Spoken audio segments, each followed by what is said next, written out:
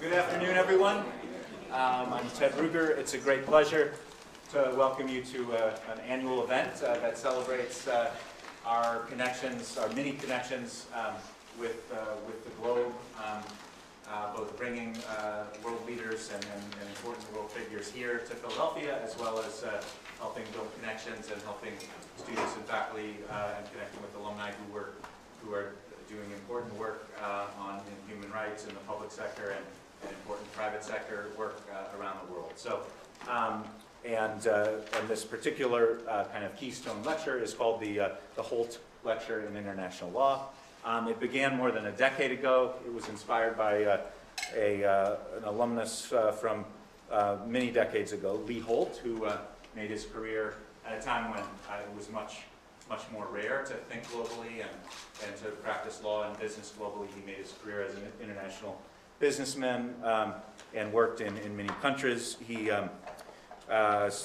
witnessed the kind of post-World War II melding of cultures through air travel and international trade, and his own work took him to deal with lawyers and business people in dozens of countries around the world, and recognizing that certainly a great law school needs to connect its students and its alumni around the world. He gave back by endowing this Holt Lecture, which is an annual event, and we've brought some really amazing people through to speak in past years. We have an amazing speaker, Sandy Okoro from the World Bank.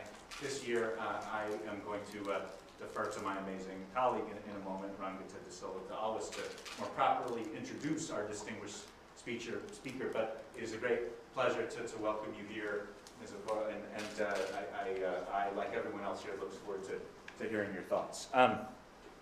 Before I move on from Lee Holt's great connection with the law school, he was so connected that his grandson went here, and we are honored to have Mike Weil from the class of 2012, who works in Philadelphia today, and thank you for coming, Michael, and thank you for your family's support of this part of our international programs. Let's see.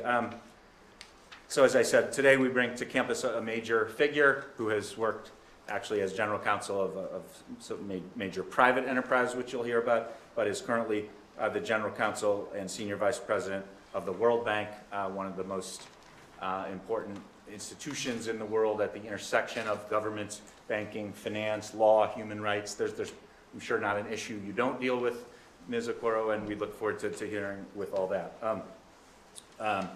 Behind the formation of this lecture and this year and so much of our excitement and dynamism in our international programming is our colleague, or my colleague, and our colleague, and for some of you, your teacher, Rangita De Silva de Alwas, our Associate Dean of International Programs, who has done tremendous work both here at this law school as well as in many other settings on the rule of law and on human rights. She was a driver of the Global Women's Leadership Project, which provided research to UNESCO and the United Nations on the role of women's human rights around the world. She was the inaugural director of the Global Women's Leadership Institute and Women in Public Service Project, launched by Secretary of State Hillary Clinton. Harvard Law School, her alma mater, recently honored Rangita as a woman inspiring change. She certainly inspires us, and thank you, Rangita. Thank you, Sandy Okoro, and I will turn it over to Rangita to more properly introduce our speaker.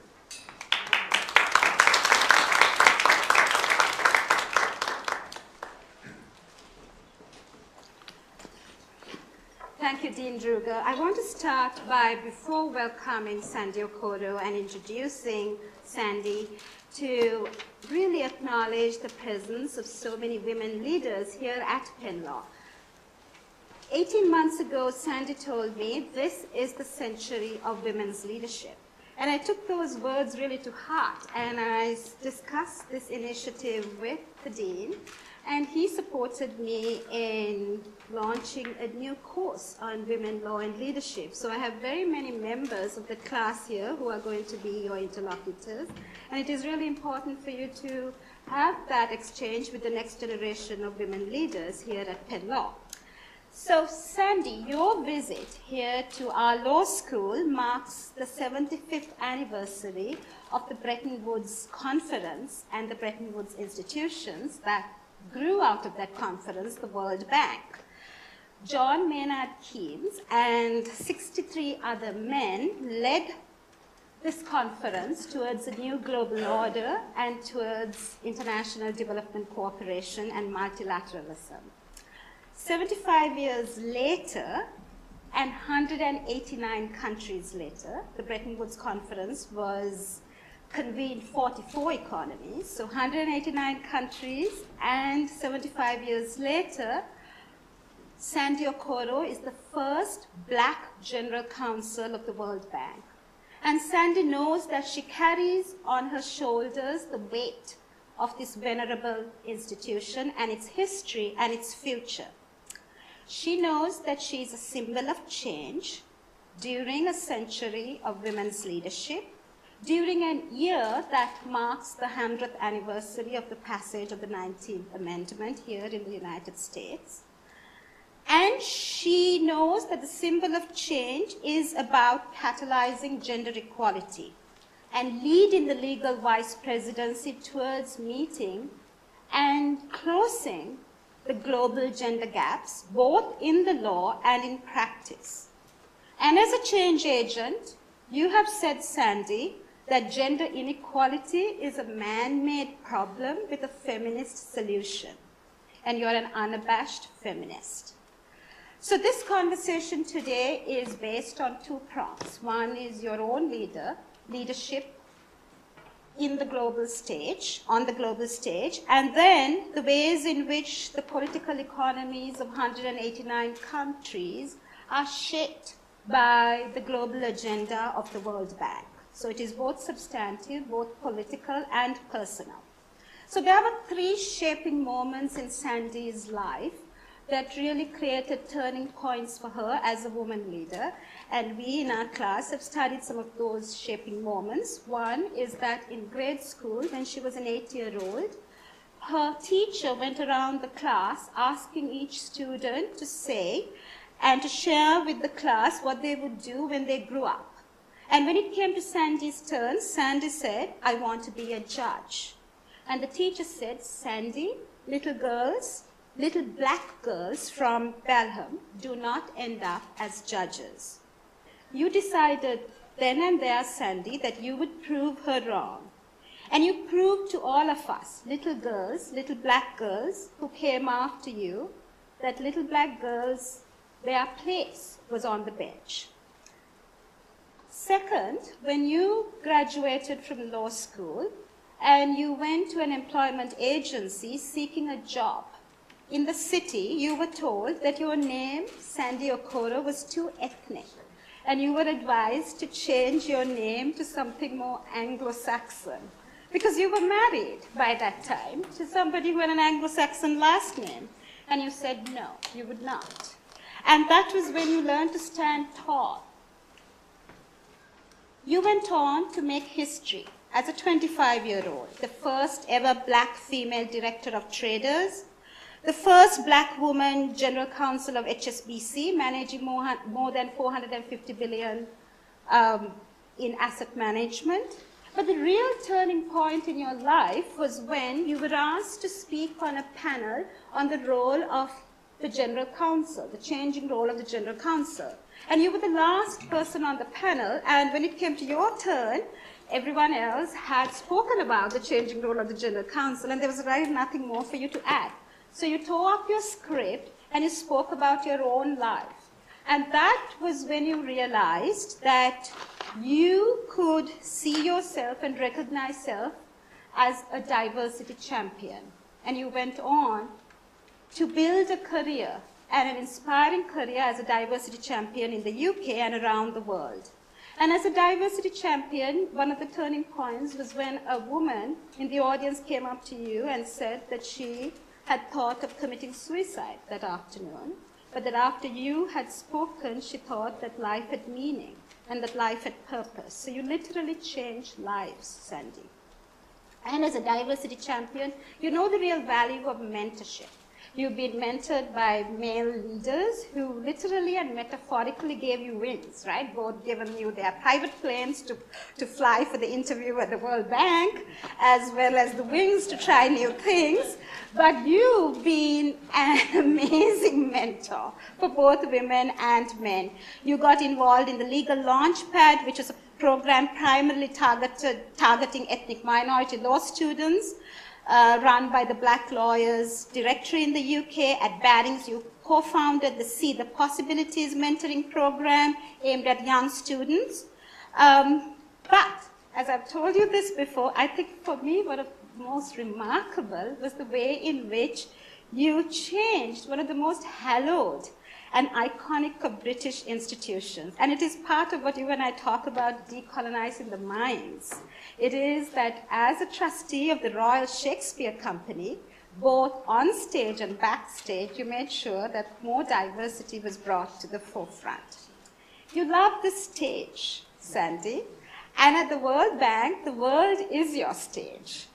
And because there are so many ways in which you're transforming the World Bank's legal vice presidency as a general counsel, which was very much a traditional, there was a certain orthodoxy about the general counsel's role at the World Bank, but you come here with your vision to transform both the World Bank and the 189 economies that you've created, and I'm going to choose just two initiatives. Created two initiatives, and you talked about it earlier in the afternoon with the Dean, a new global lawyers compact on the rule of law, to elevate law, first to use the convening power of the World Bank to bring the lawyers from around the world, including our lawyers here at this law school, and their voices across the globe in line with the Sustainable Development Goals, Rule 16.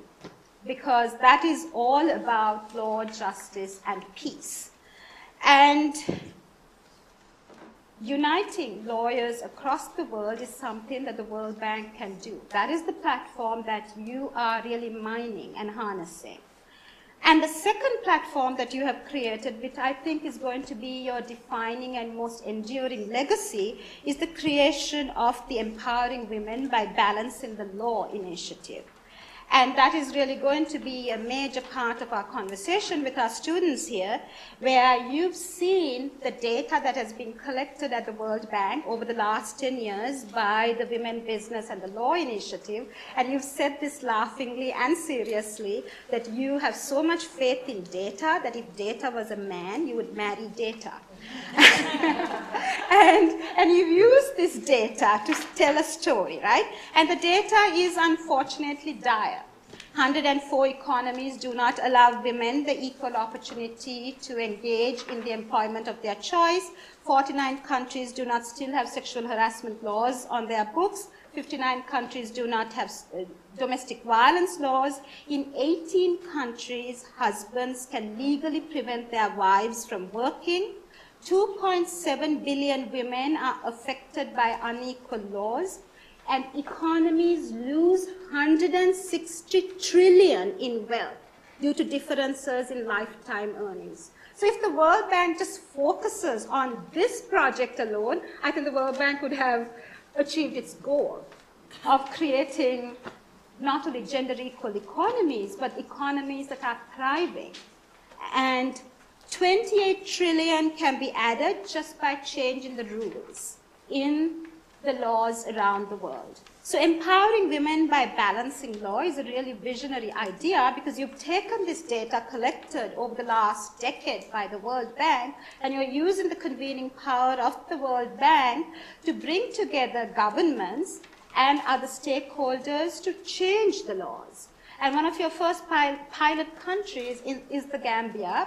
And in your office, exactly a year ago, I met with the Attorney General of the Gambia, Mari Tambudo, and I told him that we would send a team of Penn Law students, a team of this law school to the Gambia. Yes, to the Gambia to do a fact-finding mission. And so we are part of your mission and your vision. Thank you, Sandy. And central to the World Bank's mission is the way in which women's economic participation and gender equality in the laws is a determinant of the economies of their countries. So this was really a turning point in the World Bank and in your own journey as a woman leader. So just as much as you like the data, I like to look at the language of the laws itself, right? And because I'm with the World Bank, and the World Bank doesn't name names, I will also abstaining from naming the names of these economies, although I would like to. But my students and I have been studying these laws.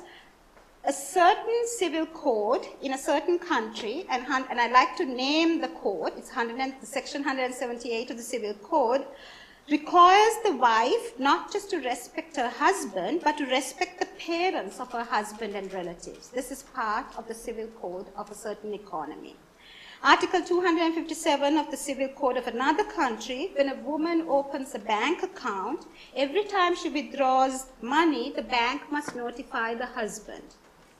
And in a penal code of a certain country, a woman faces a 14-year prison sentence for voluntarily miscarrying. And then finally, a superpower. A superpower excludes women from 400 categories of work. So your philosophy simply is, I am the General Counsel of the World Bank, but I'm much more than that. I don't need accolades for the job that I'm paid to do. It is the work that I'm not paid to do that matter. And never forget what you're hired to do, and then do much, much more. And the Women Empowering Project is the doing much, much more. The work that you're not paid to do, but the work that really matters. So what I want you to do now is just speak briefly about the work that you're paid to do as the General Counsel of the World Bank. And you have said that it is, you run a huge team, a team of lawyers from around the world, and you give legal advice and make sure that the bank is compliant with the articles of the World Bank. But I also want you to speak briefly about these two new initiatives that bring a new vision to the World Bank, and then I turn over to our interlocutors here to ask you further questions. Thank you very much, Angita, and thank you all for coming. And can you hear me all okay? Oh, good. It's nice to see all of you. I love coming to events like this and meeting with the next generation of leaders, both male and female. It's very important to see what you're going to look like when I am retired, and to see what the future looks like. First of all, I want to say it's such a delight to be here, because this goes to show what female friendship and the female connection can bring. So when Geeta and I met about 18 months ago, we hit it off like that and been firm friends ever since, and talk about so much. What I didn't know until just now was that I had inspired her lecture series. So that's great to know. It's something to add to my CV. What can I say about my day job? One of the things, and I think I'm going to get a new mic. Excuse me. Thank you.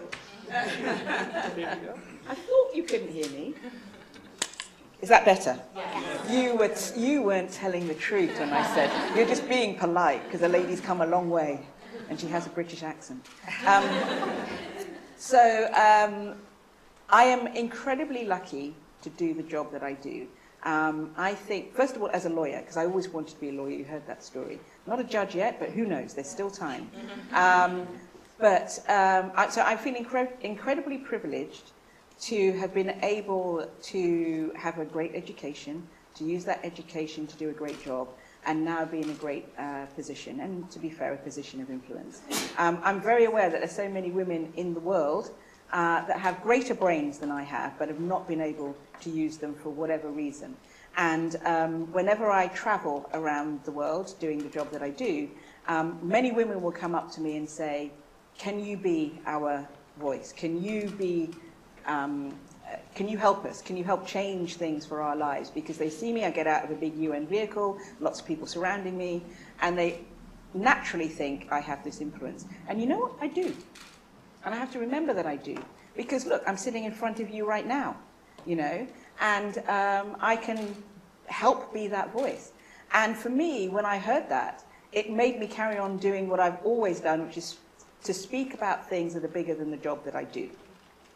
Kristalina Georgieva, who was the CEO of the World Bank before she went to be managing director at the IMF, that's how many great women we have at the bank. They go and do other great things elsewhere. Always said, what's the point of having a big job title if you don't do something important? And so I have my day job, and my day job is to manage a big team of lawyers. I have 172 lawyers, and they're spread across the world.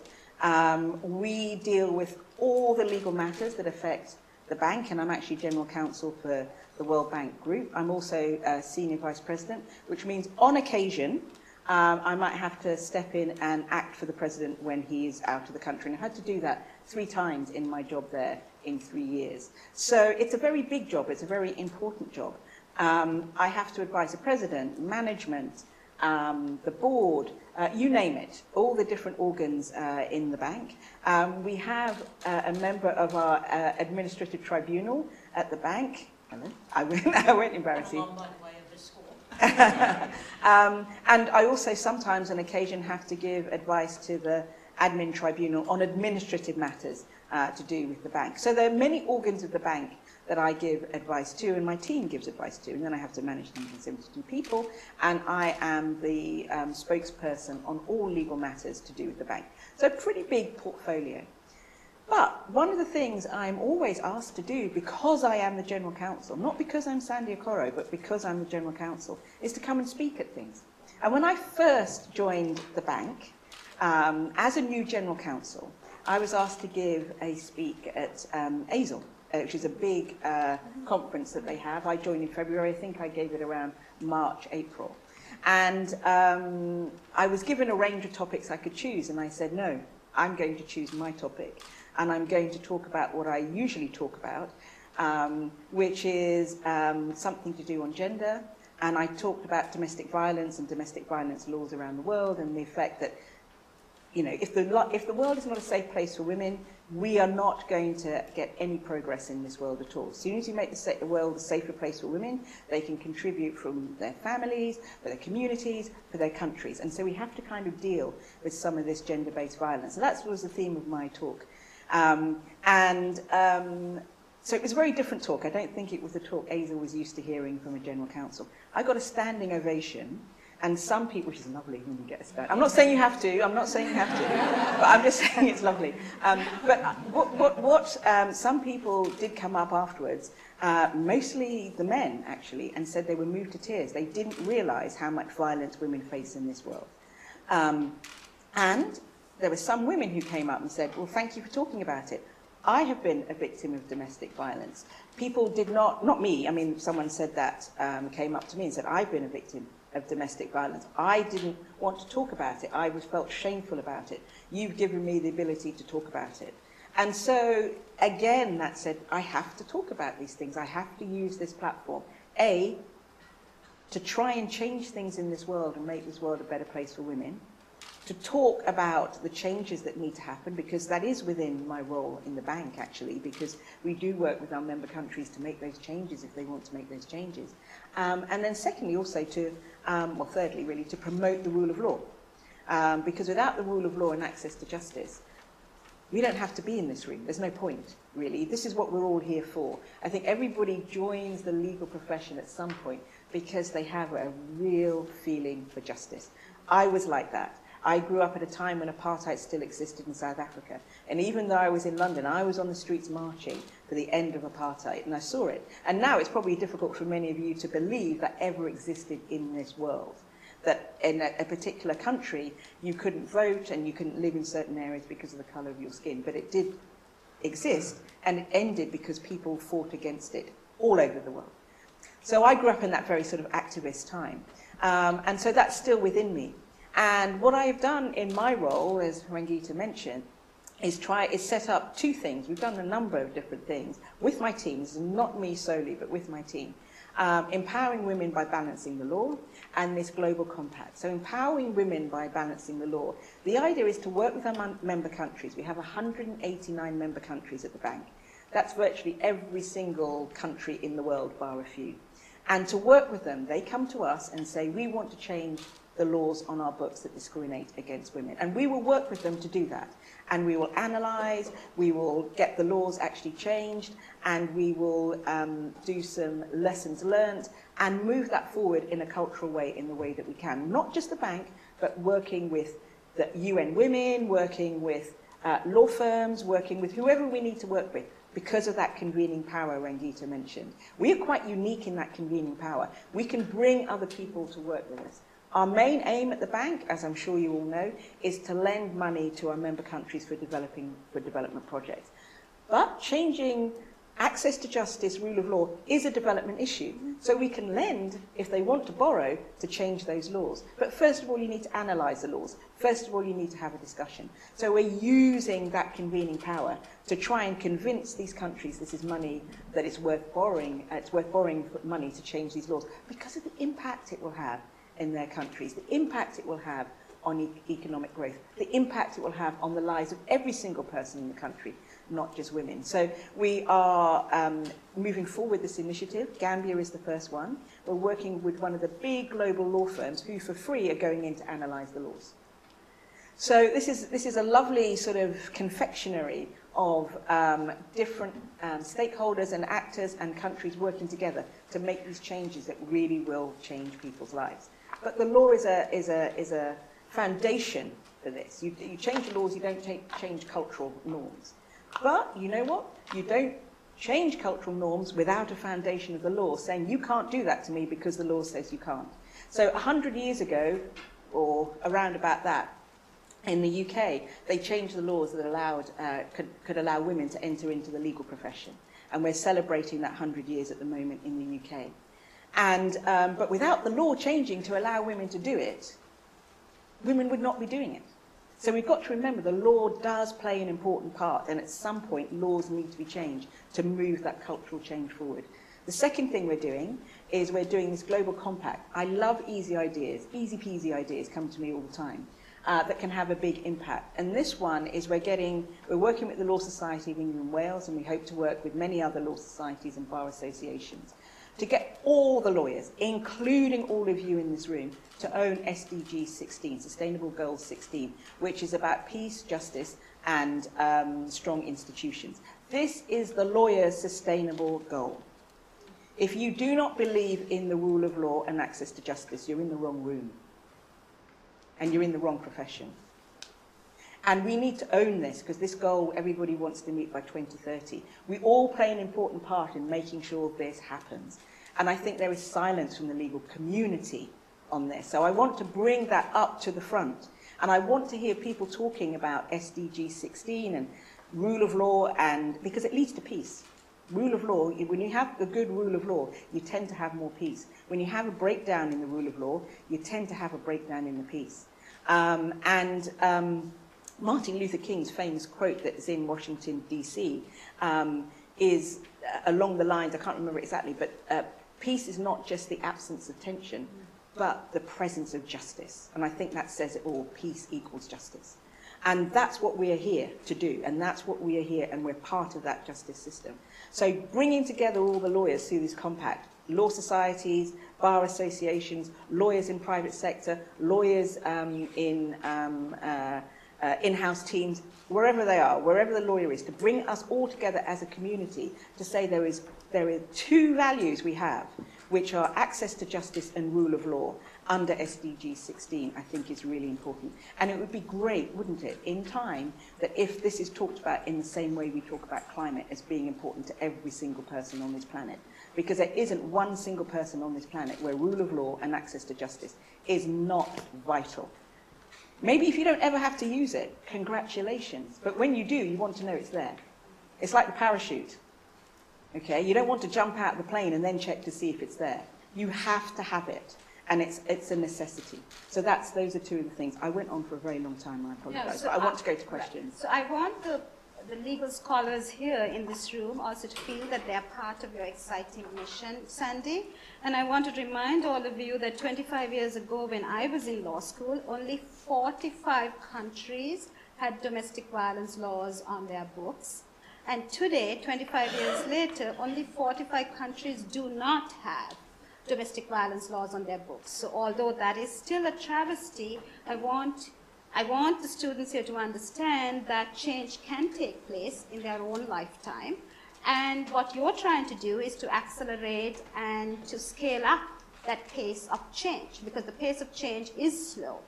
So, and on that note, what I want to do is, we have interlocutors in this room who have read both about your own leadership journey and your leadership philosophy and the theory of change, but who've also really delved into the women, business, and law reports. Every year, my class reads the annual report, and we see how slow the change is. And we look at the 7 indicators on, job placements, domestic violence, family law reform, and look at how access to bank accounts are not the only indicators for economic change. It is the domestic violence laws, it is guardianship laws, it is access to property inheritance and land that also play a determinative role in growing both women's economic participation, but also their countries and their economies.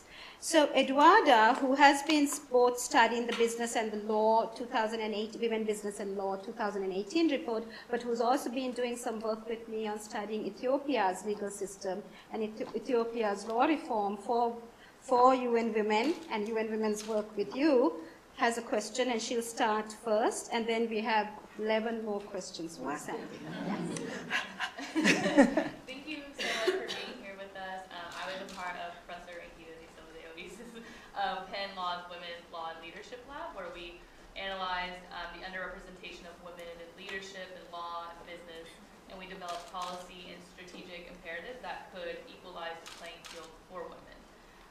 As she mentioned, we also read about the launch of the Women, Business, and the Law 2018 report in Chile.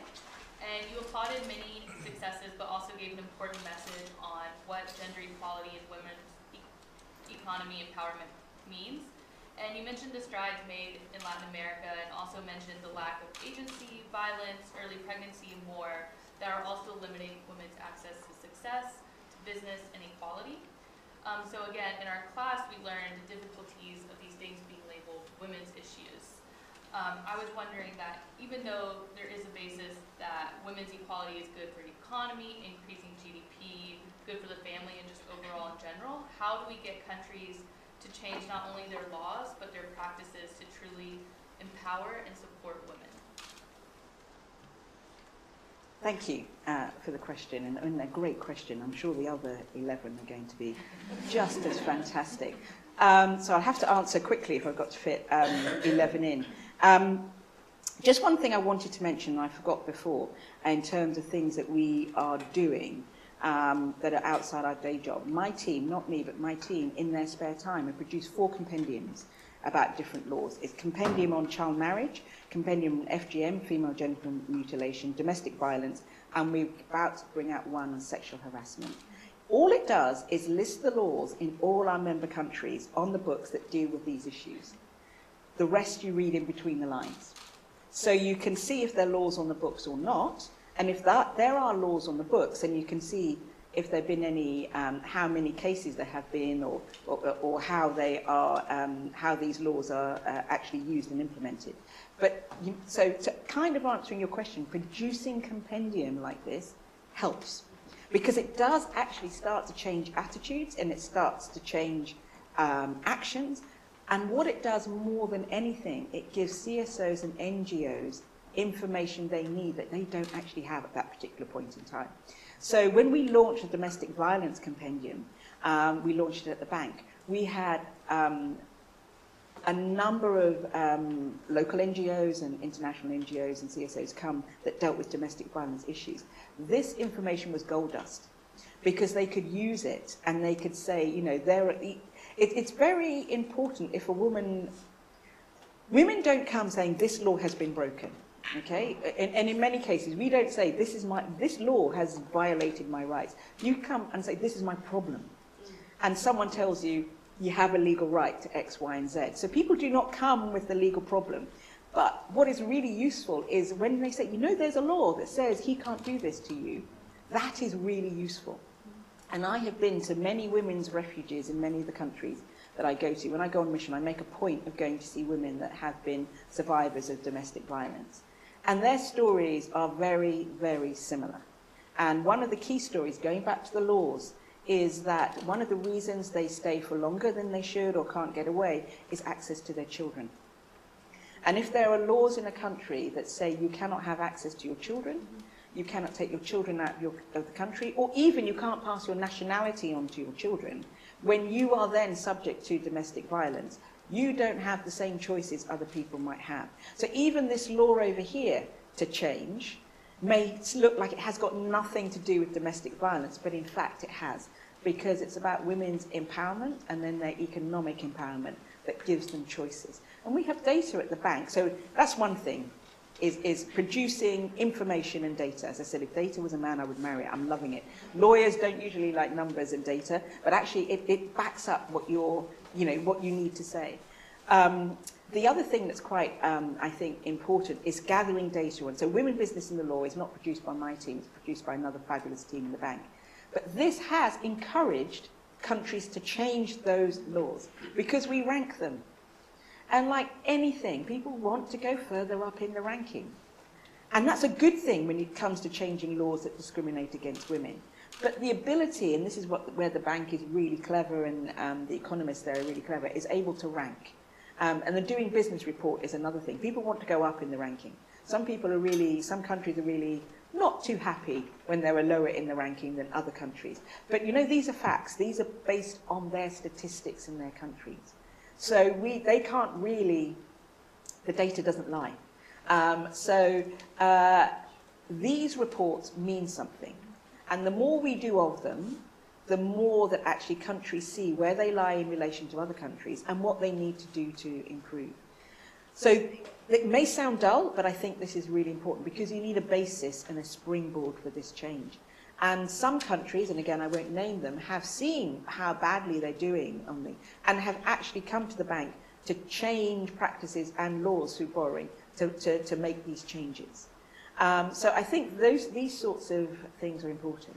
The other thing I think is that we do have to kind of work as well, and we're doing that in the bank with the private sector, because the private sector can have an awful lot of influence in every single country, and they're really big global international companies now, I'm sure you can all think of them, that have the same footprint we have, and that are in 189 countries. There are certain brands, wherever I go, I always see them. No matter how remote an area I go, I always see them. And we talk to many of them, and it is, how can we work with you to improve some of these issues? So I'll give you a very simple one, mobile phones, for example. Mobile phones you will see even in some of the remotest areas. Not everybody will have them, even when electricity is really bad. Instead of in one phone, people have 3 phones, so when the electricity, you've got another phone. So people do have access, not everybody, but it's one of the things lots of people have access to. But when it comes to domestic violence, sometimes women's phones are taken away from them. And so making sure that actually you encourage, if you're a mobile phone company, women to have access to phones, or giving women access to free phones, or whatever it is, or even various charging that might be different for women, are the ways the private sector can help. So I think there are many, many levels. Data is important. Encouraging countries to want to change, because we're not in colonial times we say you have to, it's you want to. And I think some of these global initiatives, like we're trying to start and getting the conversation going, and getting the conversation going with the local law societies and those organizations that locally on the ground can talk about these things, are very important. But linking some of these issues to poverty and lack of economic growth are really important too. I hope that answers your question. So that really links to the next question on women's financial inclusion and mobile money. So, yes, and so Lindsay will do a good job on broadening some of the issues that you raised on the ways in which mobile money and financial inclusion are linked, and the ways in which women's legal rights are a matter of a development priority. So I was also in the Women Law Leadership Seminar this semester, and we had the privilege of meeting with Natalie Chibanwe, who is the CEO of EcoCash, Africa's largest mobile banking app. And Natalie told us that simply by moving routine cash transactions into online financial accounts, several 100,000 Zimbabwean women were able to move into the retail economy from primarily subsistence farming. Most of that was because they were able to keep cash away from their husbands. According to World Bank data, though, women remain vastly overrepresented among the unbanked in most economies. How do you think that the World Bank can use fintech to alleviate the gender gap in financial inclusion and meet women where they are in terms of access to financial institutions? Thank you. Technology is an important, technology and artificial intelligence are going to be an important tool for dealing with some of these issues. So last week at the bank, we have Law, Justice and Development Week that we have every week in November. And we focused on technology, and we always have a gender section where we look at this.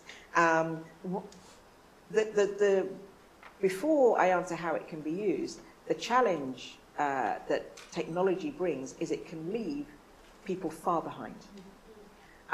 And so even before you start with anything from a technological perspective, you have to ask, and how does this impact women?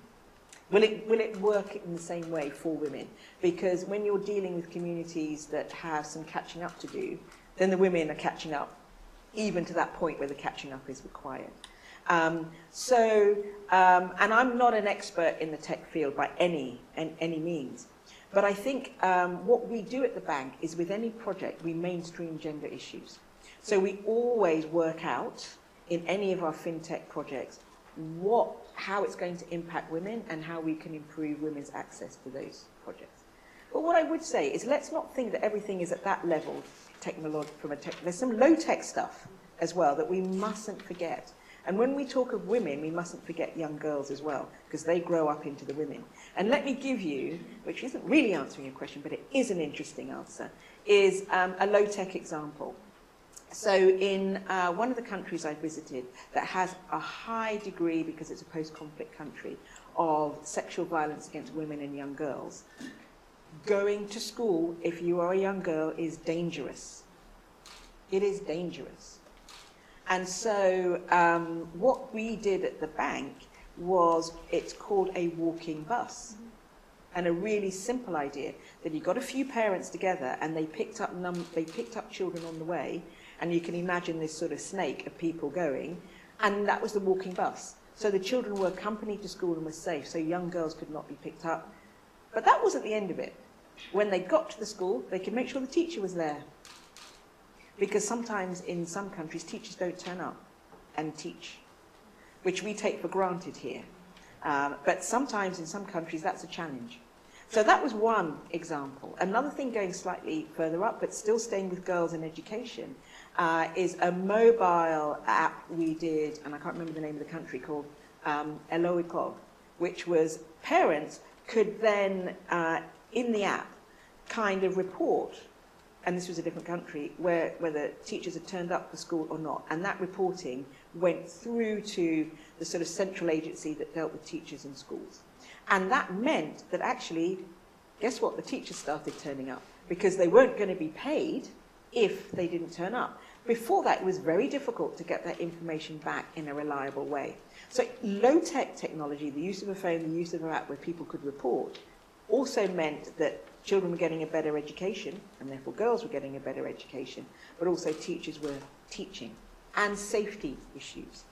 Now, the other thing when it comes to women and banking and women and money is that there are as well many maybe laws on the books that are challenging in that area as well. So even if you can start your own business, can you keep your money? Also, inheritance laws can stop women from inheriting in a way that you would think would be fair. Even so, in some countries, if a woman's husband dies, she doesn't inherit. It goes to the next male member in the family. It could be the son, but it could be the husband's brother if she doesn't have any male children. That can be an enormous issue when it comes to women's economic empowerment. So fintech can help, without a doubt. And as I say, I'm not an expert in that, and there's the low level and the really high level. But I think what we've got to remember with all of this is women's access to it in the first place. Can they keep it? And can they use it to further not just their rights, but the rights of other women as well? And you know, it's not just a women's issue. It's not just a women's issue. We talk about it in terms of women, but women have important roles to play in households. And those households have young men in them. So women are really, and I think there's a lot of study on this, the educator of boys as well as girls. And you educate a woman and you give her economic empowerment, you are also educating that boy in that household too to a better level. So to think it's only women you're helping is just wrong. And I remember we ran this competition a while back, and we had a young man who, it was on domestic violence, and we did a sort of writing competition in one of our country offices, and they had to write about their experience in gender-based violence. And 2 young men, so about 10 people won the competition, they came over to DC, and 2 of them were men, and they talked about their experiences watching their mothers being beaten up by their fathers and the effect it had on them.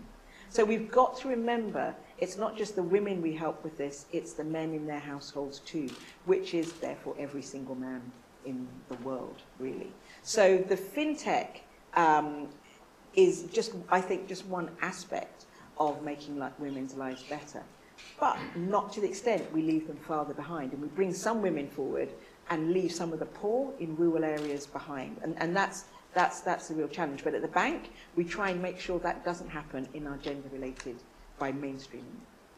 So the next question is from Fumaya, who has a shared ancestry with you, Sandy. She's also Nigerian ancestry. And Fumaya wrote a paper in my class on unequal inheritance rights, looking at Nigeria as a case study, but she also did an independent study with me on World Bank's project on ID4D, the biometrics and the ways in which the gender aspect really complicates ID4D, has both negative and positive implications. She and Michael work together on many issues and are working together on several studies that they share. So they have 4 questions that they've come up with, and so I'm going to ask Fumaya to start. Hi, thank you so much for being here today. It's such a privilege and an honor to be able to hear your experiences. So one of the things we got to do during the semester in the Women in Law and Leadership Lab is talk to a wide range of women in positions of power and leadership. And we really wanted to make sure that our interviews were not sterile, but took into account their various identities and how that sort of influenced their philosophies as leaders and power movers. And so I just wanted to know how it was to grow up. We've heard a little bit from Professor Rangita's introduction, but what was it like for you to grow up as a Nigerian in London? And also, how do you balance your different allegiances to the many facets of your identity as a woman of color, as an immigrant, and as an African in your leadership roles? How does that play into your philosophy as a leader? Do you want me to add another question? Yes, so Michael is of Cuban ancestry, so he also brings a very interesting multicultural approach to his work and to the classes. I actually have a shorter question related to the World Bank's work. Well, first of all, hi, I'm so sorry. I should have said thank you for being here also. Appreciate you being here. So I did want to ask one short question, which is whether or not, and I'm not familiar, if the World Bank does any sort of outreach for countries that are not members, my country being one of them, Cuba. I'm curious, I guess, how you envision the role of the World Bank to non-members in the future. I think there's a possibility for change, at least for my country, so I'd be curious to hear about that as well. Thank you. Great questions. Isn't it? They're both on their phones with the question. Here I am with the notebook. It says everything about the different generations, doesn't it? So let me take your question first. But before I do so, I just realized I want to correct something before it goes into myth and legend. because this is very important, particularly in this climate time. I didn't take a private plane to my interview at the World Bank. I love Rangita's retelling of that story. But what did happen was that when I got the job at the World Bank, I was working at Barings, which is owned by MassMutual, that has a big sort of facility, their head office, their headquarters in Springfield in Boston.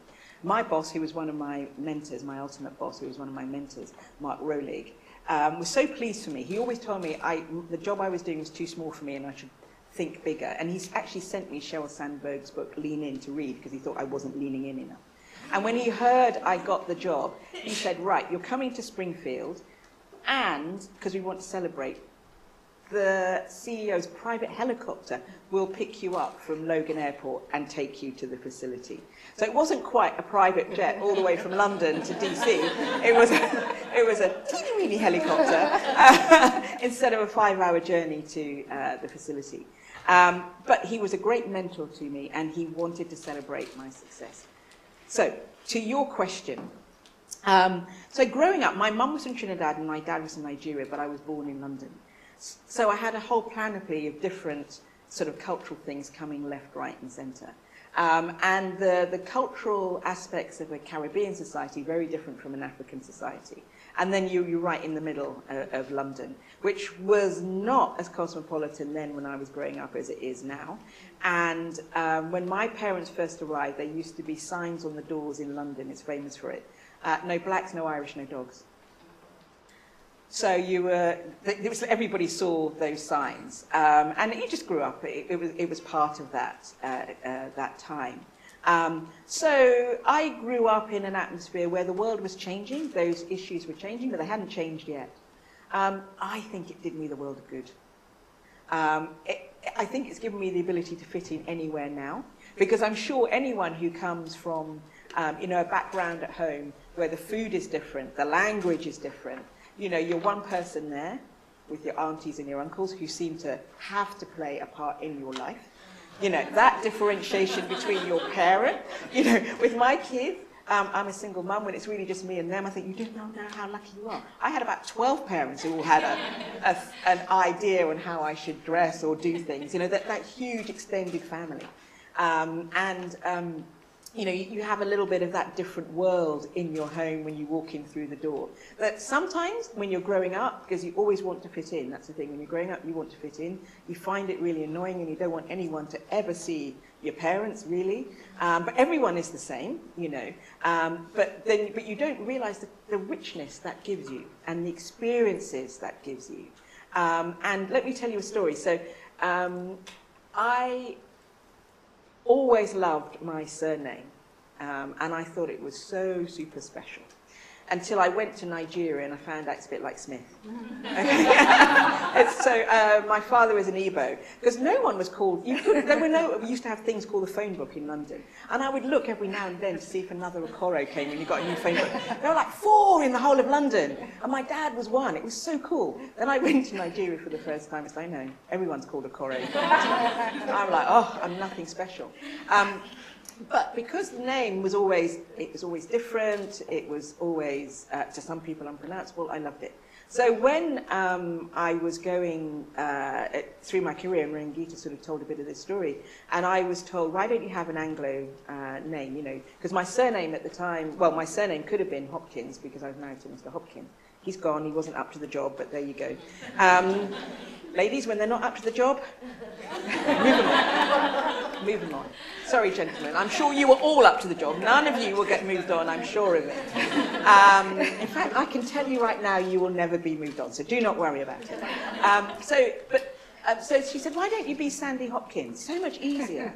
And I'm thinking, okay, first off, if they're not going to employ me because of my surname, they're certainly not going to employ me when they see me walking through the door, right? Because it's not the surname, is it? Let's face it. And so why go and work for someone that doesn't want me because of my surname? Let me go and work for someone that does. And I was told then, well, you'll never work for any traditional British institutions with a surname like that. So I went to work for Schroders, which is one of the most famous sort of merchant banks at the time, Barings, which was very famous. I then worked at HSBC, I was on the board of the RSC, I did some work for the Premier League. Go figure. That was not a really good piece of advice. But when I got the job at the bank, and they do this announcement, President Buhari, of Nigeria, sent me a personal note of congratulation, because he said, we keep track of the Nigerian diaspora. So even though every second person in the part of the country that I'm from is called Okoro, they knew that I was definitely from that part of it. It's a bit like having the name like McDonald's. You know it's kind of from a Scottish origin. So isn't that an irony? That actually what has happened now, your authentic self, keeping your authentic roots, is a big part of who we are today. It was not when I was starting my career. But I thought, well, it's going to be now, and I just don't want to lose that. So after all that, oh my God, my parents are so embarrassing kind of thing, you actually absorb all of it and it becomes part of you and makes you a richer person. To your question, sir, on Cuba, in our articles, it says we can only lend and work with our member countries. So we're tied by that. But let me just say something. We have 189 member countries. We started with way fewer than that, something like 40. So there's always been a point where someone is not a member country, but we're looking at when they're going to become a member country, how that is going to happen. But we have to be, we're politically neutral, so we have to be careful of the politics. But how do we get from sort of 40-odd countries to, I'll tell you two very interesting stories. One, the end of colonization. So where someone, for example, like the UK, was a member, it was UK and all the colonies. So you didn't have a lot of these other countries that you have now, like Nigeria, like Trinidad and Tobago that my parents are from, okay? But when decolonization happened in the 50s, they all became member countries. So that boosted the number. So after we were created to rebuild Europe after the Second World War, when that had happened, the next thing the bank did was post-colonial countries and building them up. Then when that was done, guess what? Soviet bloc fell, and another load of countries joined, and we worked with them. So there's always something happening. So right now, at 189, there are very few that are not members. It's their choice that they're not members. People can join. So I don't know when Cuba is going to become a member. I don't know if they will become a member. But at any point, any of these other countries that are not a member, and that we will always be working with them ahead of that, to make the entry smooth and but one thing to remember is you cannot be a member of the bank if you're not a member of the IMF. So you have to hit the IMF hurdles first. So we do not have and we cannot have any countries that are members of the bank that are not members of the IMF. Because the bank was almost an afterthought when they created, in the Bretton Woods, they created the IMF first and thought, oh my goodness, we need to have an institution that can go to the market and borrow money, etc. So let's create the bank. So this afterthought has turned into a big, monolith of itself. But that's the way that it works. So because I'm sure that President Buhari or his successor will be writing a letter to Fumaya when she becomes an iconic leader just like you, and that is one of the reasons why we have leaders, global leaders here, because we want our students to travel in the trail that you've blazed. So I'm going to ask her second question once we go through her classmates, but on your point, Michael, Sandy and I have been talking about writing a paper on decolonizing minds, right? Because that's really part of decolonizing nations. And on that point, we have Sharon, who is going to ask a question on political identities of nation states. Hello, Hi. thank you so much for joining us tonight. So I had a question. As an international actor working in other countries and within other cultures, how do you balance a vision for gender autonomy and empowerment with different perceptions other people may have of what's best for them and their country? Great question again. As I answer these questions, I may go back to previous things that have jumped in my mind that I forgot to say at the time, so excuse me for that. You're absolutely right. We have to respect the cultural norms, the political identities, the political systems of our member states, and that is mandated in our articles. For very good reason, we are not allowed to make lending decisions based on the political affairs of a particular country. It's in our articles. I'm a lawyer. You don't need to be a lawyer to read that, but sometimes that's not as clear. What does that mean? And that's a lot of work that my team does in terms of advice. But going back to the previous question, when we do these reports and these rankings, countries want to improve. And the economics are there for themselves. And so when we started, so the bank was kind of at the forefront a couple of decades ago of recognizing the issue of gender, and that gender inequality has an economic impact. So they were, I'm not saying they were the first, but they were one of the first to connect gender inequality with economic growth and impact, gender equality with the success of companies, et cetera, et cetera. And now we talk about that as something that's second nature. I think for many of our member countries, they recognize that this is an issue for them if they don't start to play catch up, because they're not going to catch up with the states next to them, the states around them, or wherever it is, because everybody wants to keep their talented youth in their country. Okay?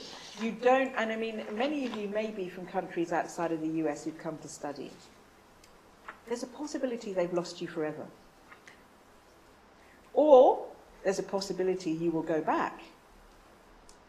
But they're hoping you're coming back. I mean, they're even hoping I'm coming back. Hence the letter. But keeping your next generation of really talented people in the country, in some countries, is a challenge. Because wonderful institutions like this will come and offer them something fantastic.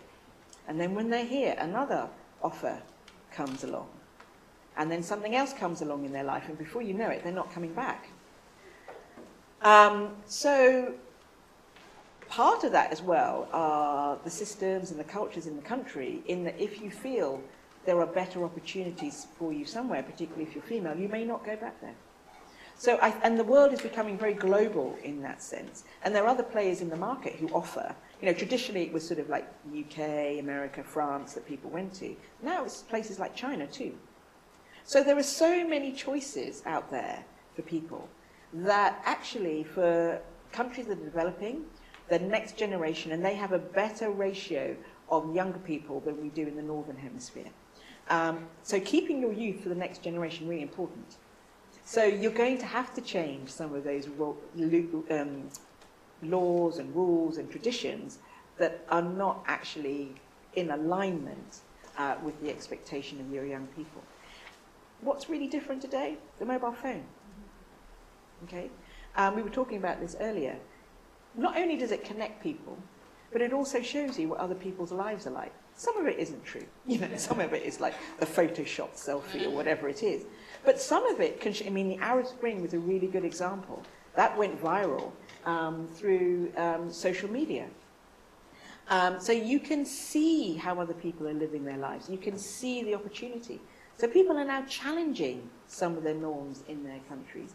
Access to challenging it and to send information is also easier. It's on the press of a button. So if you think about some things that are very cultural in nature, such as female genital mutilation, which is prevalent in so many countries in this world, people will say it's a religious thing. Firstly, it's not a religious thing, it's a cultural thing. Okay? So many of the imams have said it is not a religious thing. Okay? It's a cultural thing. So if it's a cultural thing, therefore it can be changed, and you're not really stepping on anybody's toes in a way that is inappropriate. So spreading that message, and I have a couple of friends back in the UK who do a lot of work on this, is really important, because FGM is planned poverty for women. It happens to a girl when she's really young, then it means she's out of education because she marries young, and then she has children young, and that's it for her economic empowerment. But spreading this message, spreading all these thoughts that you can, is really important. And so that change of political identity, I think, has to come from within. But the way it comes from within can also come from outside at the same time. But we have to be respectful of political boundaries, of borders, of different cultures. but you bring people along when people see that there's something in it for them. Keeping your youth. More votes. Do you want the women's votes in your country or not? You know, these sorts of things are really basic but should not be forgotten. And I think that when we look at some of our member countries who are really looking to tackle some of these changes, and there's some amazing world leaders out there now who are saying, I want to change the lives of women in my country. However difficult that might be from a political standpoint or from a cultural standpoint, they are the visionaries and the change agents. And even though these are women's issues, right now it's the men in power who can help with that change. And so we need to work with them too to realize this is good for their country, this is good for them, this is good for their families. But at the same time, remembering that for the West, it wasn't that long ago where things were that different. So I remember when I was growing up, my mum wanted to borrow, I think, money to buy a car or something like that. She had to get my dad to sign the loan form. She couldn't borrow money on her own. My dad could borrow money on his own, but she had to go and get my dad to co-sign the form, even though she was working and had her own money and her own bank account. And I know I'm old, but I'm not that old. So it's not that long ago that things like this have changed. It's not that long ago that some of the laws we're looking at in some countries, like sexual harassment laws, did not exist in some of the countries now that are saying you need them too. So the gap is not as big as you might think in terms of time, but in terms of cultural march, it's quite big. I just want to say something about biometrics, and I know it wasn't your question, but it was in that area. We had a biometric, for LJD Week, we had a biometric mirror. I don't know, have any of you done a biometric mirror thing? You stand in front of it.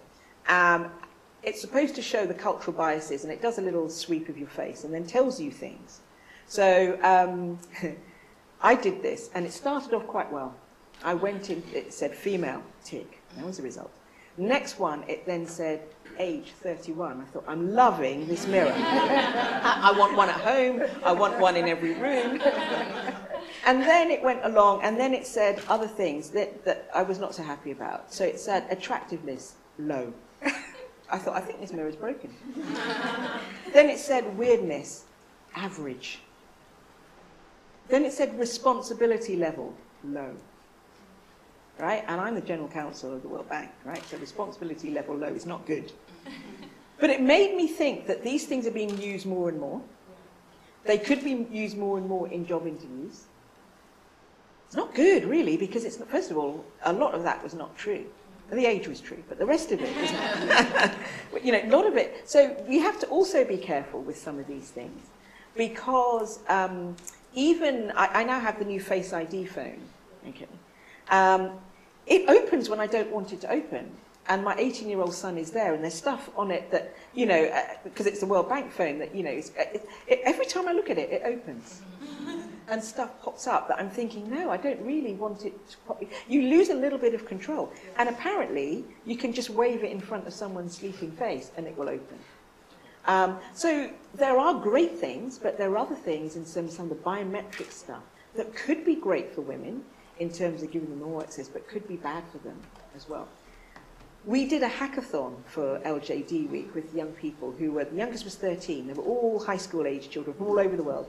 India, Mexico, Bulgaria, South Africa, and I forget the fifth one. But they all came and they did this hackathon, and they had to invent an app that had a legal angle to it, but also kind of a justice angle and various things.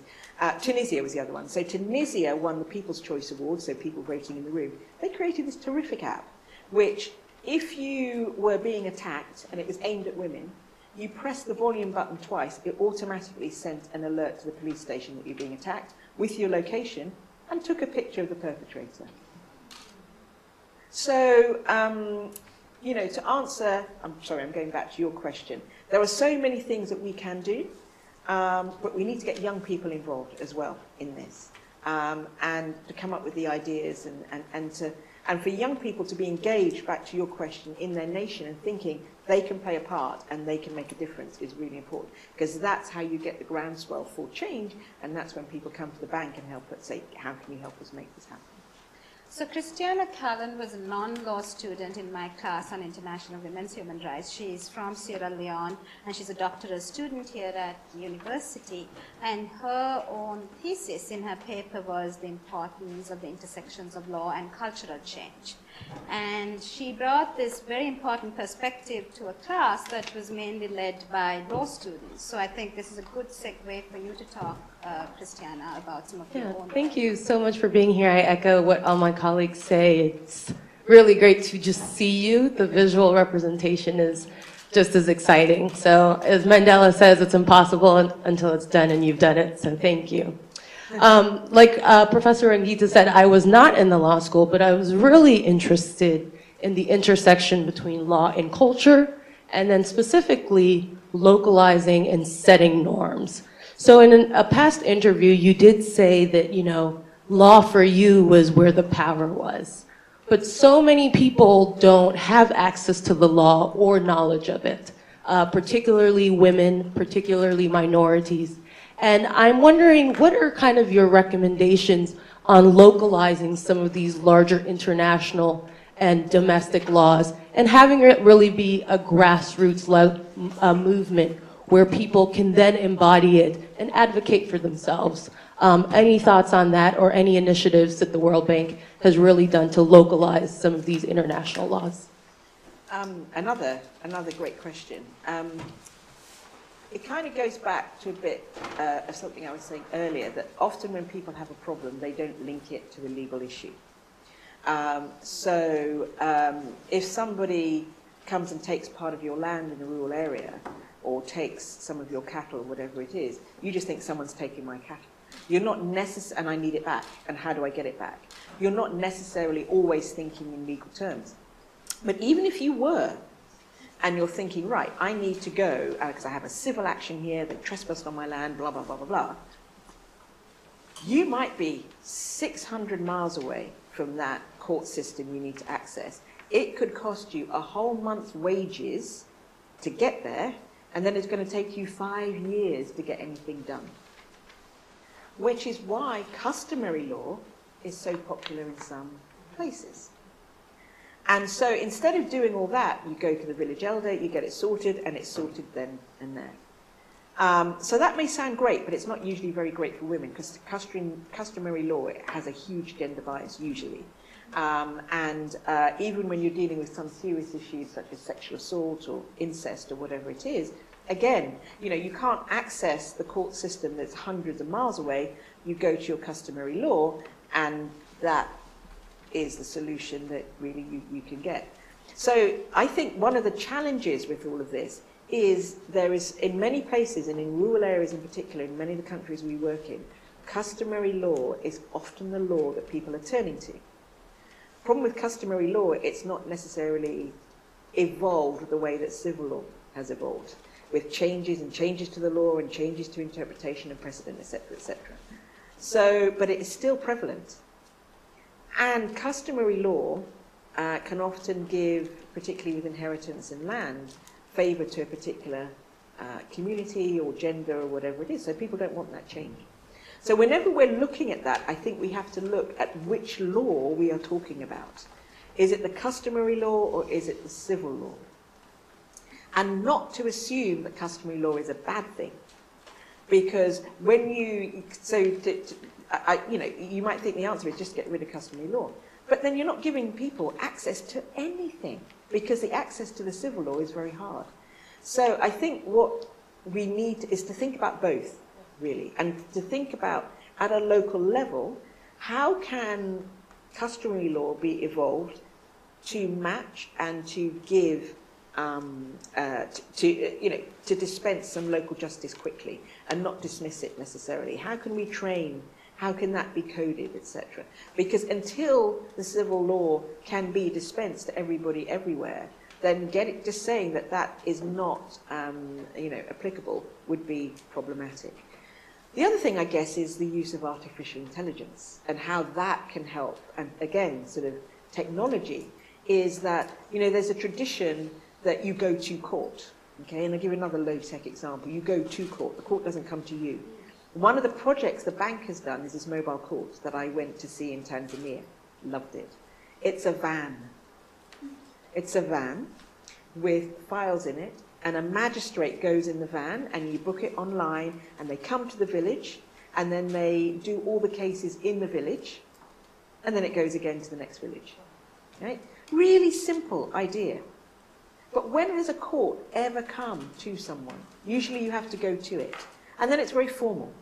But this idea of, the law coming to you and you having access to deal with some of the more routine, and most people's cases are more routine in nature than the really big ones. So has been really helpful in dealing with some of these customary law issues. And guess what? Women are the biggest users of these services.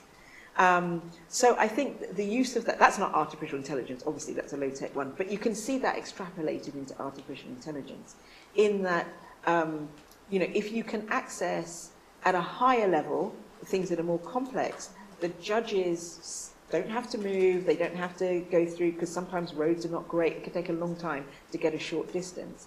If you can access through artificial intelligence some of these services, this will be another great thing. But I do mention the customary law again. We mustn't forget this is very strong. It exists in many areas, and we have to think how we work that in as we move forward with the civil law. Because until you have a system whereby that is accessible to everybody in the same way customary law is accessible to everybody, you will leave a lot of people behind, and they will still turn to the customary law. So I don't know how you digitalize that. So in our joint project, Eduarda and I have been looking at policies in Ethiopia that disallow women from registering their land along with their husbands because they cannot afford the transportation to the city to register their land. So even when the law was changed to mandate that both men and women, both husband and wife, must register for land and land tenure, women were not able to do this. And now through their mobile phone, they're able to register their lands from the village. So those are very practical but visionary ways in which we can make women's access both to justice and economic empowerment freely available. So on that, as I said, we are going to we are going to go, look at both your own personal journey as a leader as well as women's leadership in the global economy. Lauren Alters has a question that is very personal to you. Hi, thank you so much. It's been such a pleasure to get to hear from you tonight. You've been talking a lot tonight about the idea of having an important job, but that not being as important as doing the important work. And I'd love to hear a little bit more about that intersection and how you find that balance. Okay, I will do, and thank you for that. Just one other thing, sorry, I did say I would flip, is birth registration is another important thing that can happen a long way away. I am going to answer your question, I promise. That can happen a long way away. And so sometimes, because the cost of getting to where you need to register the birth and the time frame you need to get there, lots of people go unregistered in villages. This is a real issue because when you're unregistered, then you don't exist. And if you have something happen to you, you can't prove it's happened to you because you don't exist. Really simple one, I was given an example when I was in one of the countries I visited, was a young girl was raped, and she was, I don't know, 10, 11. She couldn't prove she was 10, 11 because she didn't have a birth certificate. So it's a different crime if it happens to a child than it is if it happens to an adult. But she couldn't prove she was a child. And these simple things about not having a birth certificate matter. So again, technology can help with that. If you can do it from the phone, and you need one person in the phone in the village that can send something through, or the birth certificate van comes every week, whichever way, high-tech, low-tech. But these things really matter for access to law further on. Now to your question. The sort of intersection between the job that I do and me as a person kind of thing. Is that it? Is that generally it? How have I done it? I don't know. Do you know, you're hearing something about me in the way that you want to hear it, but I've lived the life, so it seems really ordinary to me. And I've lived it one day at a time. It's taken a long time. So when you hear the story, it's very truncated. But I think that, for me, resilience has been the one thing, okay? It doesn't matter what happened, I still got up and kept going. You could call it stubbornness. Because when someone tells me I can't do it, it's almost like, I'm going to do it. I'm going to give it a go. But it's been amazing how many things people have told me I couldn't do that I have done. Or would not be possible. It's not because I'm a unique person. It is not because I'm a wonderful person. There are way cleverer people and way braver people than I am. It's just that I was so dogged I did not give up. And Rangita knows the story. So I have this ring that has a stone missing from it. The stone kept falling out and falling out. And it was upsetting. And one day it fell out again, and I thought, you know what, I'm not going to replace it this time. I'm going to use this to remind myself that life is not perfect, but it can still be really good, and it still can be really shiny. So every time I look down, I'm going to remember it's not supposed to be perfect. And later that day, I was walking with my son, and there are these guide dogs for the blind here, and you put money in them to collect money for people who have problems with their sight. And he was small at the time, and the stone had fallen out, lots of other things were happening, and I was really irritated, and I was saying, come along, let's go. And he was standing in front of the dog, and he was going, oh, bring it on, dog, bring it on, dog. And I'm thinking, you're a 3-year-old, and you're having a fight with a plastic dog. And then I suddenly thought, wait 1 second, how many plastic dogs am I having a fight with metaphorically? We're making my problems bigger than they actually are. And if I just thought they're all plastic dogs, I can handle them all, and I can just say to myself, bring it on, dog, I can deal with any other, I want that on my gravestone, bring it on, dog. That I can deal with anything that's thrown my way. And I decided at that moment that was going to be true about me. Anything you threw at me, I could deal with it, and I wouldn't even break into a sweat. That was a mental choice. That was the reality I chose for myself. So a lot of it, to answer the other side of your question, is that for me, I made a mental choice about how I could handle certain things. And I would always be able to handle anything. Even if I had to think about it overnight, and there's a really good tip. When you don't know what to do, sleep on it. The answer does come to you in the morning. It is actually true. Right? I say this to many people in my team. You don't know the answer, go to sleep. Guess what? You'll think about it in the morning. You don't have to always react then and there. But you may have to react at some point. But remember, whatever you do in your reaction, it's your choice. Viktor Frankl wrote a book called Man's Search for Meaning when he was in the concentration camps in Germany, and he realized that those that had the best chance of survival, of which he was one, that thought they could survive. So if you think you can do it, you will be able to do it. But if you think you can't, then you won't.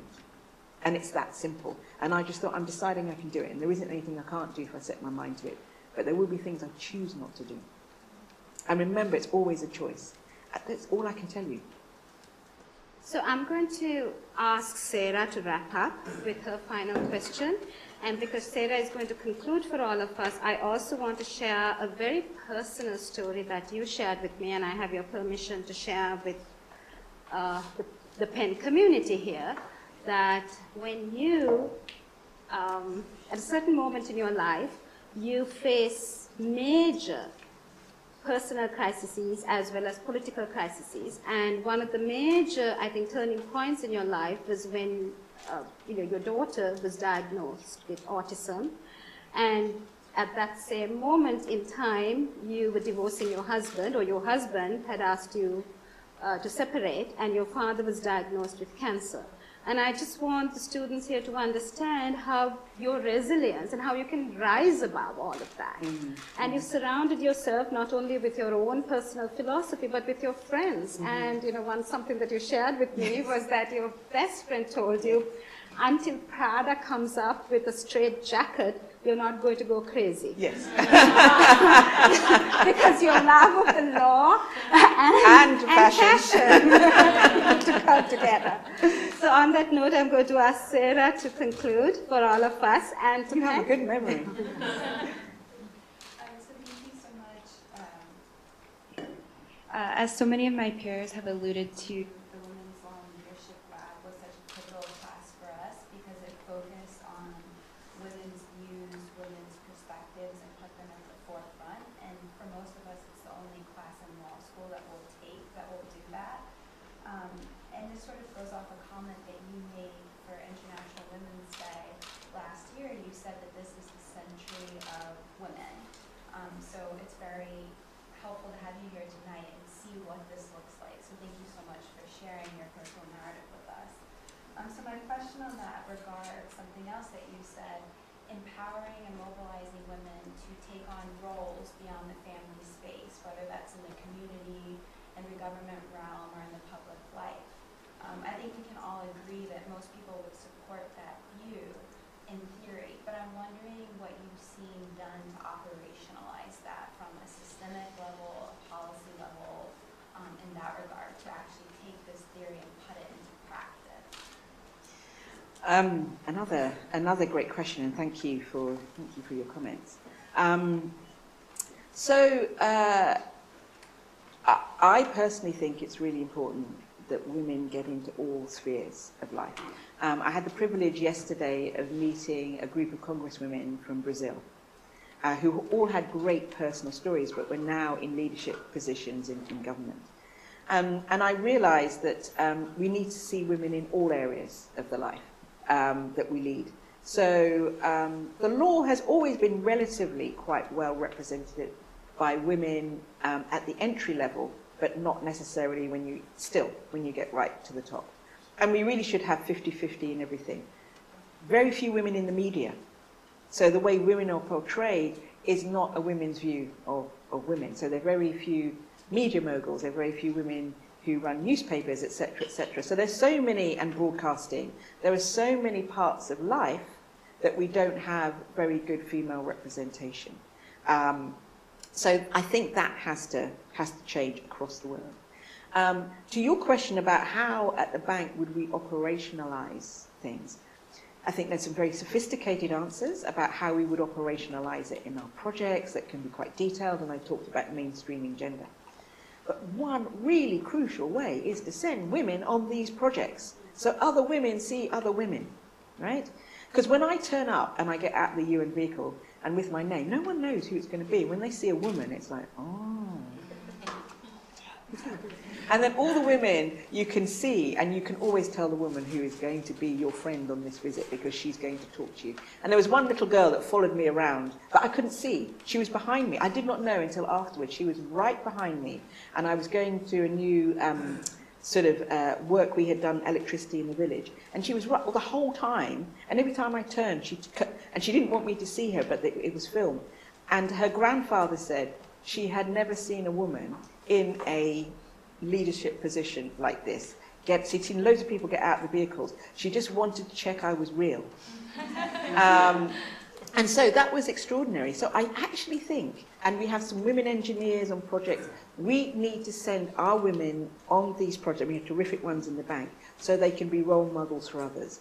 Because you said it, the visualization, you're there, you see it. That's the biggest inspiration. And just to wind up, because I can see Rangita right here saying, just to wind up, because I'm the only thing between you, dinner and drinks, is that, so I'll make this quick, is that last week at Law, Justice and Development Week, we had Ahmed Ashkar talk.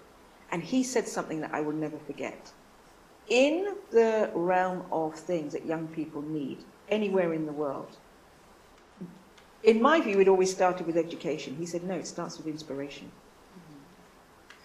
And the inspiration, man, woman, boy, whatever it is, with someone you see doing something, you think, I can do that. I want to do that. And he is right. It starts with inspiration. Without that inspiration, it doesn't lead to the education. So I think, I'm sorry it's such a simple answer, but sending great women out on the projects to anywhere because they're the best one for the project is the best way you can operationalize it. So first of all, thank you so much. And I'll say for myself, I know for the whole crowd, we've learned so much. I'll say for myself, this is the most interesting, intellectual, edifying, and calm hour and a half I've had in some times. Thank you. It's a tremendous, I learned a lot. I'm going to remember the plastic dogs thing. But I actually have, and I thank Ron Gutsa for your leadership with this and all the students for your really tremendously sophisticated and intellectual questions. I have one last quick question. It's not sophisticated or intellectual, but it's important for this group. You would be fabulous to work for and work with. How would somebody come work at the World Bank? What kind of, how big is your legal staff? Okay. How big is? I can answer that question. See, I'm not shy about asking that. Like, how big's your legal staff? What stage do you recruit people? Okay, and where do great you recruit question. from? So first, from Harvard Law too, right? yeah, well, Sure, law schools for sure. I don't have favourites in terms of law school. But first thing, pass your exams, please. Because it's a really important thing, right? Pass your exams and do really well. Because you're not in the game of coming to work in the legal team at the bank or anywhere in the bank if you don't have a good education. So pass your exams and do really well. We don't usually recruit anyone who has any less than a master's degree or JD. We used to have a program where we could a young professionals program. I don't have that anymore. But so we recruit at all levels. You have to be passionate about development, because yes, you're a lawyer, but you're a development lawyer. You have to be passionate about our mission. That's a really important thing. You want to have to make the world a better place. You need to know something about the world as well. Okay, you can't just want the World Bank on your CV. Looks great, but you've got to know something about the world and feel passionately, and maybe have done something. Okay, that indicates that. So more than your lawyering. Okay, maybe you've gone to one of the countries we're in and have done something. It doesn't have to be amazing. You could have done something here as well, but you have to have that passion. So good education, master's or JD level. Look